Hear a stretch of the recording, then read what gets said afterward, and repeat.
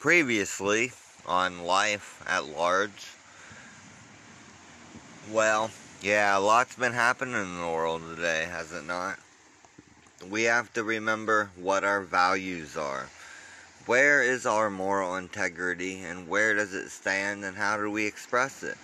What do we hold in our heart, and how do we give it to others?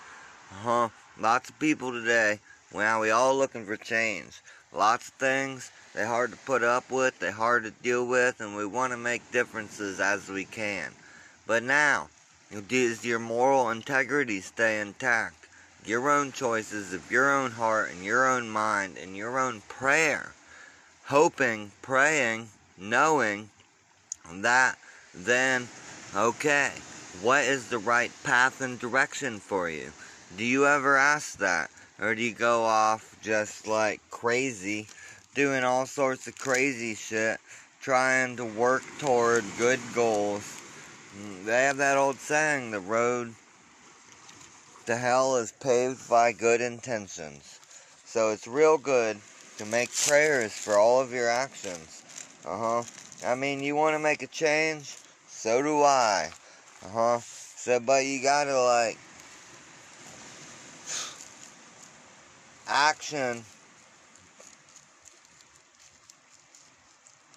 doesn't necessarily create the change that you want to create. Integrity,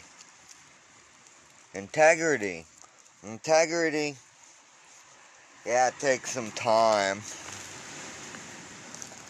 but it always does pull through, because they can shoot you down dead, and you ain't lost none of your integrity.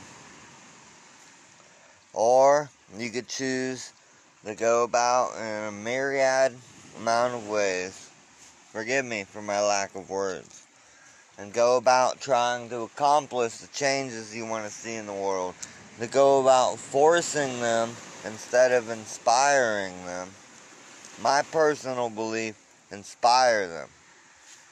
If you can inspire the change you want to see, it's way better than trying to force it.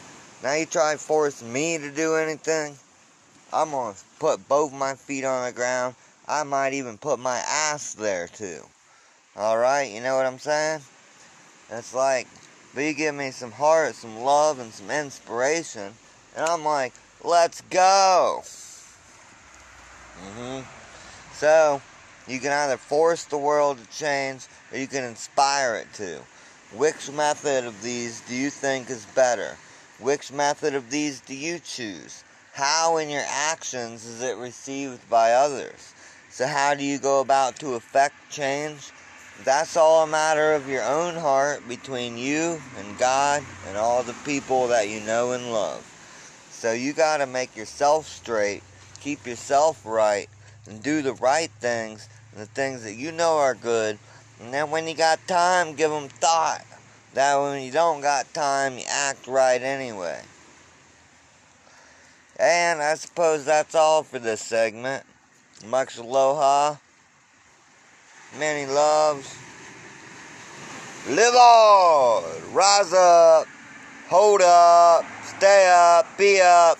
Alright, one last little thing for you. Peace out. You know what that means? Exude peace. By me, I can't live with peace alone. I need joy in my life, baby. Who likes joy? And you want to bring some joy to the world? Joy to the world. For all the boys and girls. Joy to the fishies in the deep blue sea. Joy to you and me. Aloha. Hey, so this is just a heads up, folks.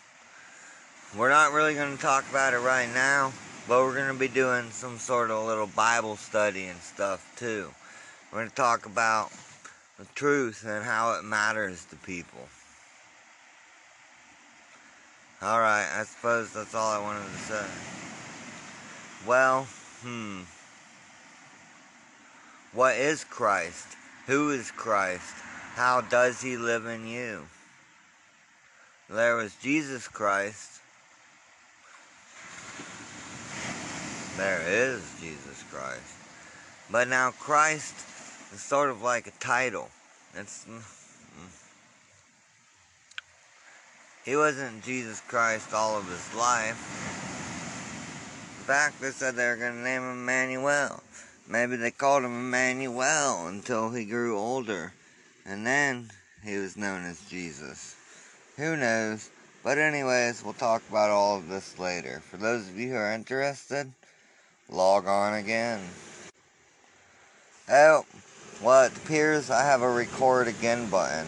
That's right, it's rainbowswide at gmail.com if you want to get a hold of me. Aloha, aloha.